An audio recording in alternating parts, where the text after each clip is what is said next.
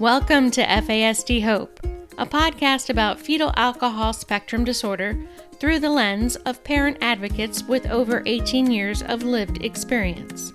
FASD Hope provides awareness, information, and inspiration to those people whose lives have been touched by FASD. And I'm the host of FASD Hope, Natalie Vecchione. Welcome to today's episode. Today's episode is titled Climbing Down the Holiday Mountain, and our guest is Shannon Yakabachi. Shannon Yakabachi is an FASD educator, certified facilitator, disability advocate, and family coach. Shannon is a foster and adoptive parent with 4 children diagnosed with FASD. She knows firsthand what daily life is parenting children on the FASD spectrum. She has sought trainings from other leaders within the FASD community to help her and her family understand their unique needs. After an intensive year-long training, Shannon became a certified facilitator for the Facets neurobehavioral model and has trained thousands of caregivers, foster and adoptive parents, mental health professionals, students, educators, and organizations on FASD. She is currently advocating and beginning the process of setting up FASD trainings for birth families looking to reunify with their children. Shannon believes the more we empower families with the education and tools they need, the less frustration and anxiety they will feel, making family reunification and foster and adoptive placements more successful. Shannon continues to advocate for children and teens with disabilities within the educational system, and she is certified in youth mental health first aid. You can find Shannon at her website, www.diverselydesign.com. Tomorrow is a new day with no mistakes in it yet. Anne of Green Gables. I am speaking today with my friend and colleague and 2-time guest on FASD Hope. That's how much I like her. She's been on twice, and we haven't even been producing our series for more than 3 months. So I'm welcoming back Shannon Yakabachi. Shannon, welcome back. Thank you so much for having me. So let's catch up a little bit. Just give our audience a reminder about you and what you're doing and Diversely Designed and all that good stuff. Alrighty. Okay, so like she said, my name is Shannon, and I am a mom of 6, and 4 of my 6 are diagnosed with FASD, and they fall along the spectrum in various capacities. I am a FASD trainer, educator, and advocate. I am a Facets certified facilitator of the neurobehavioral model. I am currently on the board of the Fetal Alcohol Spectrum Disorder Network of Southern California, so the FASD Network of Southern California, as well as on the board at Facets as well. And I have created a company called Diversely Designed, in which, of course, I'm the CEO because I created it, and in which I am training and educating those about neurodiverse conditions and how to have positive outcomes for those individuals. And at the end of this episode, I will be sharing Shannon's information and how you can get in touch with her. I'm excited about this topic because I think it's so needed. We are airing this at the end of December, after the holidays, after Hanukkah, after Christmas, after Kwanzaa. We're calling this episode Climbing Down the Holiday Mountain because we, as mamas of kids, young adults with FASD, know that the holidays just bring a whole new cornucopia of emotional regulation and ups and downs and all arounds. And we are talking about how to help your kids scale down the mountain versus throwing themselves off the mountain, which often we find. So Shannon, let's talk before we start this conversation. Let's preface this conversation with why is the time period after Christmas, Hanukkah, New Year, such a letdown for anyone? Well, Christmas and the holiday season in and of itself is obviously a really exciting time for everyone. There is such a buildup leading up to these events, and it's everywhere. I mean, we start hearing about the holidays before Halloween is even over. And what happens is that commercials come on every channel, the radio stations, all of it begins talking about gift giving and family times together and the holiday sales and all of it. I mean, it is non-stop. So Christmas music starts on some stations even before Thanksgiving happens, right? We all of a sudden we're hearing Christmas music right after Halloween. So there's nearly 2 months of prepping us for the holidays, just in the media or in the stores in your shopping. And this creates so much anticipation and anxiety and expectations for that perfect holiday. We see commercials, with all the families getting together and everyone's joyful and it's this fantastic moment. And then it's all over in one day, in one moment, right? It's just gone. So for 2 months, we're building and building and building, whether we're parents or teachers or the stores, we're just constantly building everyone up for this huge epiphany of a moment. And in a split second, it's done. And we know with our kids and teens and young adults that have an FASD or a brain based diagnosis, we know the transition is so hard. And it sounds like, and I really honestly didn't think about how much buildup there is in the holidays until you're just saying about it. I mean, I know there is, but it seems like it's getting longer and longer. It's starting earlier and earlier. In addition to transitions, which we know our kids have challenges with, what are some of the other reasons that the holiday season can be so dysregulating for kids and teens and adults that have an FASD or another brain-based diagnosis? Well, like I mentioned just a moment ago, the buildup and that the expectations. What happens is our children or teens with a brain-based that are brain-based condition or neurodiverse. Once they're some of them can be very concrete thinkers, and so once something is in their head, to try and remove that from their head or not become fixated on it is a big challenge. So if they're watching something on the media, then they might come to that expectation of what's going to happen. So, what happens when that expectation isn't met?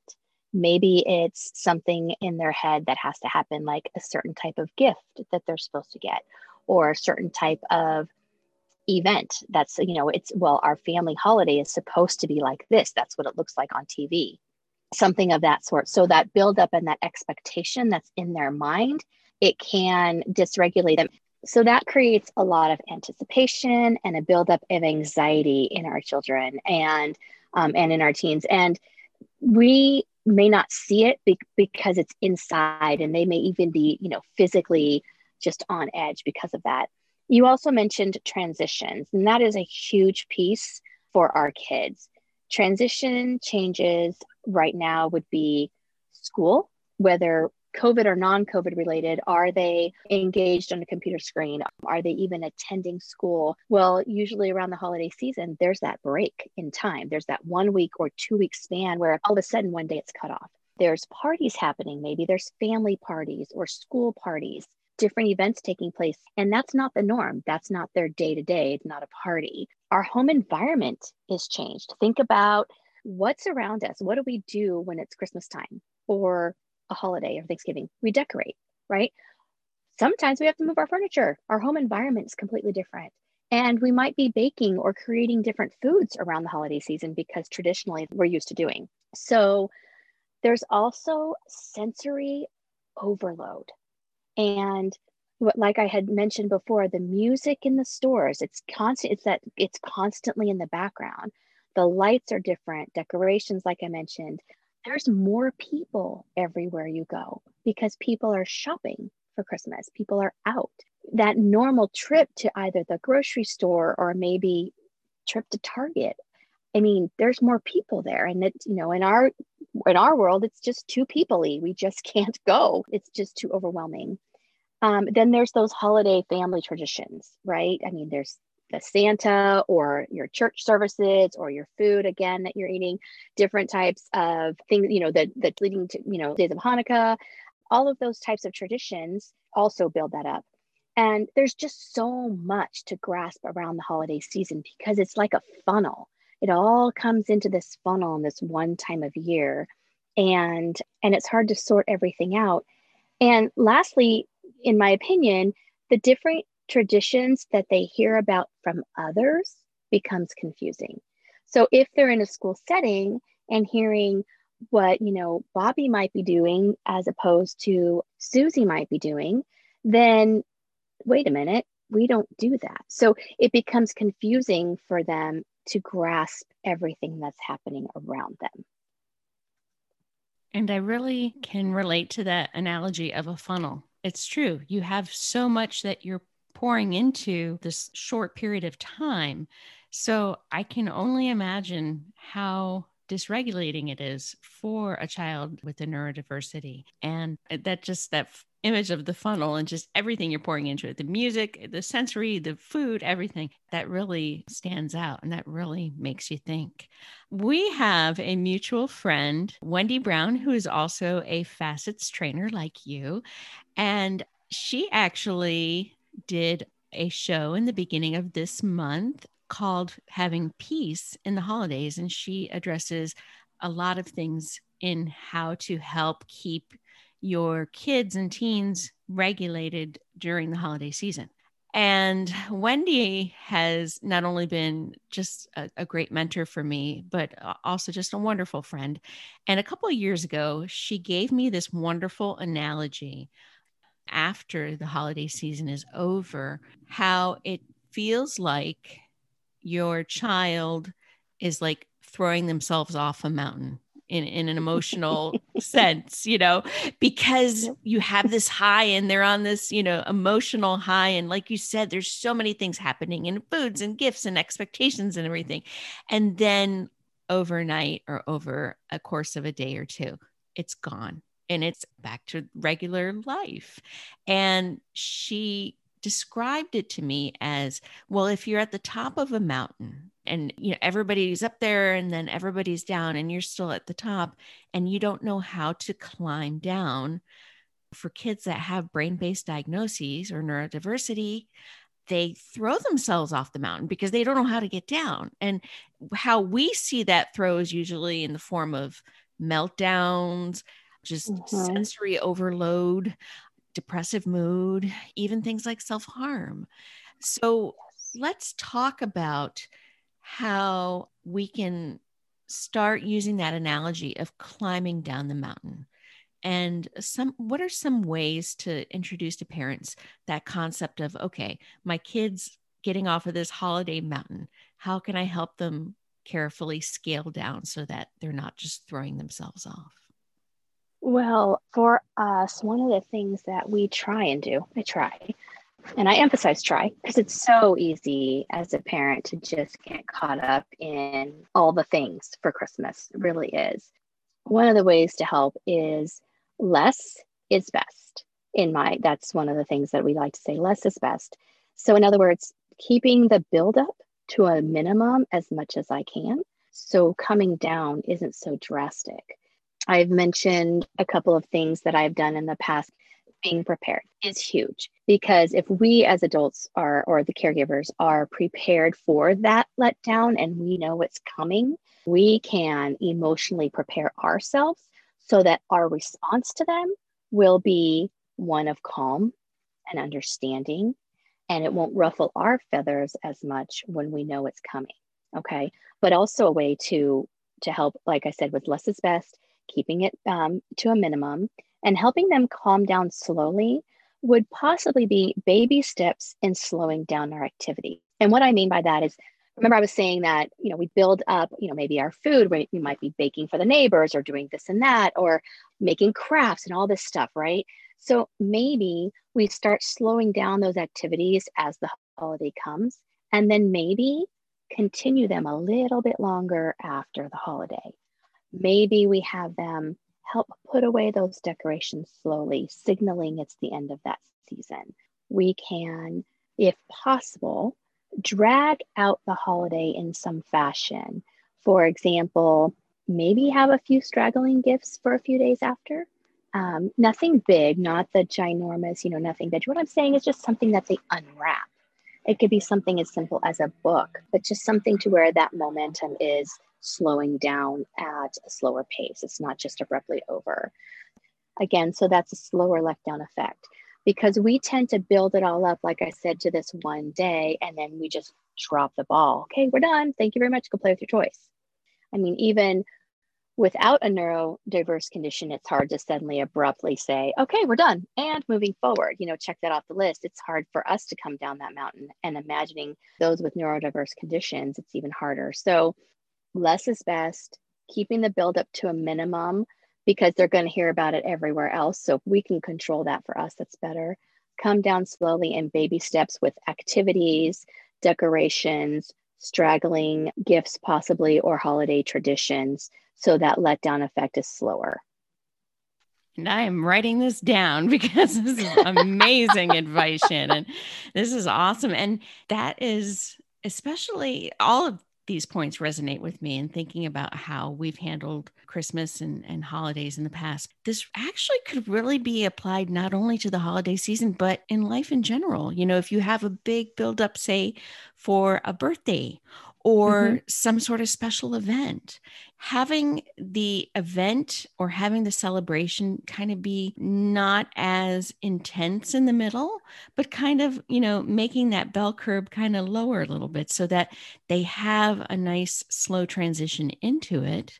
And then you're celebrating, but you're not overdoing it. And then easing out of the transition of that celebration. That is wonderful. I love that transition. Thank you. I learned it actually from a friend of mine a long time ago. And it's funny because they celebrate birthday weeks, like in their family.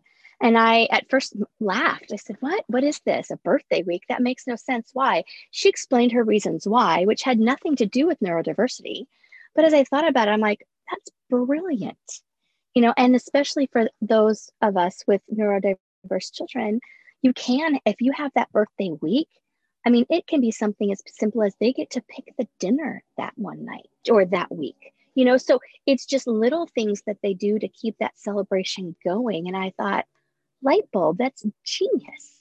So I can't take full credit. Well, I think it's brilliant because it just totally makes sense, especially when we put on our neurobehavioral investigative hats and we figure out, oh, well, they always seem to melt down at this point. Again, we can apply that action plan. We can apply those strategies for not only the holidays, but in transitions and in celebrations in general, because we are helping them scale down from that emotional thermostat that's kind of on high, or that sensory thermostat that's also on high. So those are amazing tips. How else can we as parents, teachers, and caregivers teach not only our children and teens, but others how to scale down that mountain of emotional high or dysregulation rather than throwing themselves off the mountain? Are there any other techniques that you recommend? Well, understanding that sometimes our children may take longer to process information, we would need to be sure to plan. Definitely planning. Planning, I think, is huge because then we're not caught off guard, or we know what to expect, even from our own selves. And even in planning that, like I had mentioned before, planning that emotional meltdown, we're prepared for it. And so that if and when it comes, we know what to do. And in planning for it, we're ready. And what if we're able to not have that happen? We've been ready, but it's okay. We didn't have to go into that space. I also would recommend communicating that with your children, those around your children. If teachers are, they're excited and they want to share the joy with the holiday season with their students, having them be aware of our children's neurodiverse condition and what it creates when certain things happen in the classroom or are stated. It's not going to necessarily, stop everything, but it helps that teacher to be aware and being prepared to repeat the plan over and over again if you need to. I can't tell you how many times I will have asked, be asked a question and I've answered it only for less than 30 minutes later to be asked the same question or days into it, just because it just takes time to get that certain things in their minds or for them to comprehend what's happening. So just being prepared to repeat the plan over and over if needed. And visuals can always help because even simple visuals like what have we done growing up, or the count, there's a countdown chain, those types of things, because they know what's leading up to the holiday, or there's different visuals as far as that we can prepare for our children so they see what goes when and they can follow along that quote unquote flow chart basically for them, so they know what's happening and in what order, and so that they can prepare themselves and that we stick to that, so that if we've created that plan with, especially, like I said, the visuals and that type of thing. So I think that can help. Those strategies can help when we know that processing takes longer for our children, and it helps them for them to know what's happening so they don't have to jump off the mountain of the holidays, climb down. What is it? Jump off the holiday mountain or something emotionally. Yes, exactly. So they can scale down rather than throw Right. themselves off of the mountain. Right. And I'm so glad you're reminding about the processing, because that's something we forget too. We go into the holidays, we go into Christmas and New Year's and everything with excitement, and we forget that it's taking them longer to process everything. So that can also be part of the reason why they may be throwing themselves off the mountain, is because they're just still trying to process what happened, in the previous week. So I really appreciate this. So when we're talking about extending, and making the introduction of activities and ending the activities and having those few extra special moments to kind of help fade things out, what kind of timeline do you think we're talking about? Like, would you say maybe a couple of weeks after Christmas and after New Year's, or how long do you think we should anticipate to use these strategies? I mean, obviously now I'm going to use them year long with celebrations and whatnot. Now, right. So thinking about after the holiday season, how long should we anticipate using these strategies to help scale down the mountain?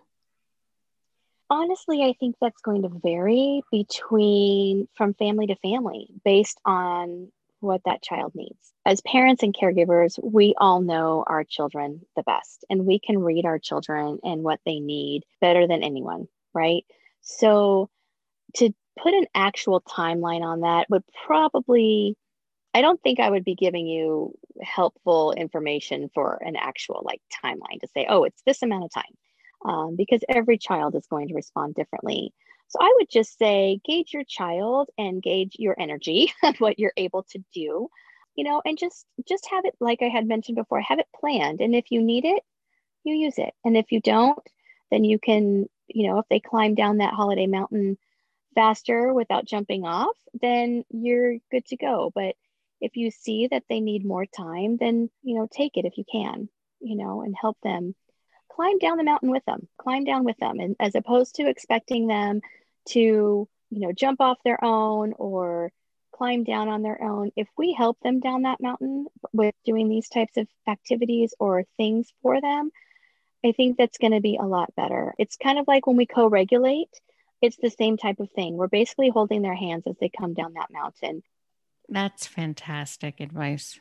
Let's wrap up, no pun intended, our discussion about climbing down the holiday mountain with a hope takeaway. So if you could share something that will give our families and caregivers hope about going on with, we're ending 2020 and we're going on into 2021, and we're slowly climbing down that mountain. We're co-regulating with them. I love that. What's a takeaway, that a dose of hope, as I like to say, that you can share with our audience? Well, I think that one of the hope takeaways is honestly in ourselves being prepared, ourselves preparing our families and our children, and that co-regulating.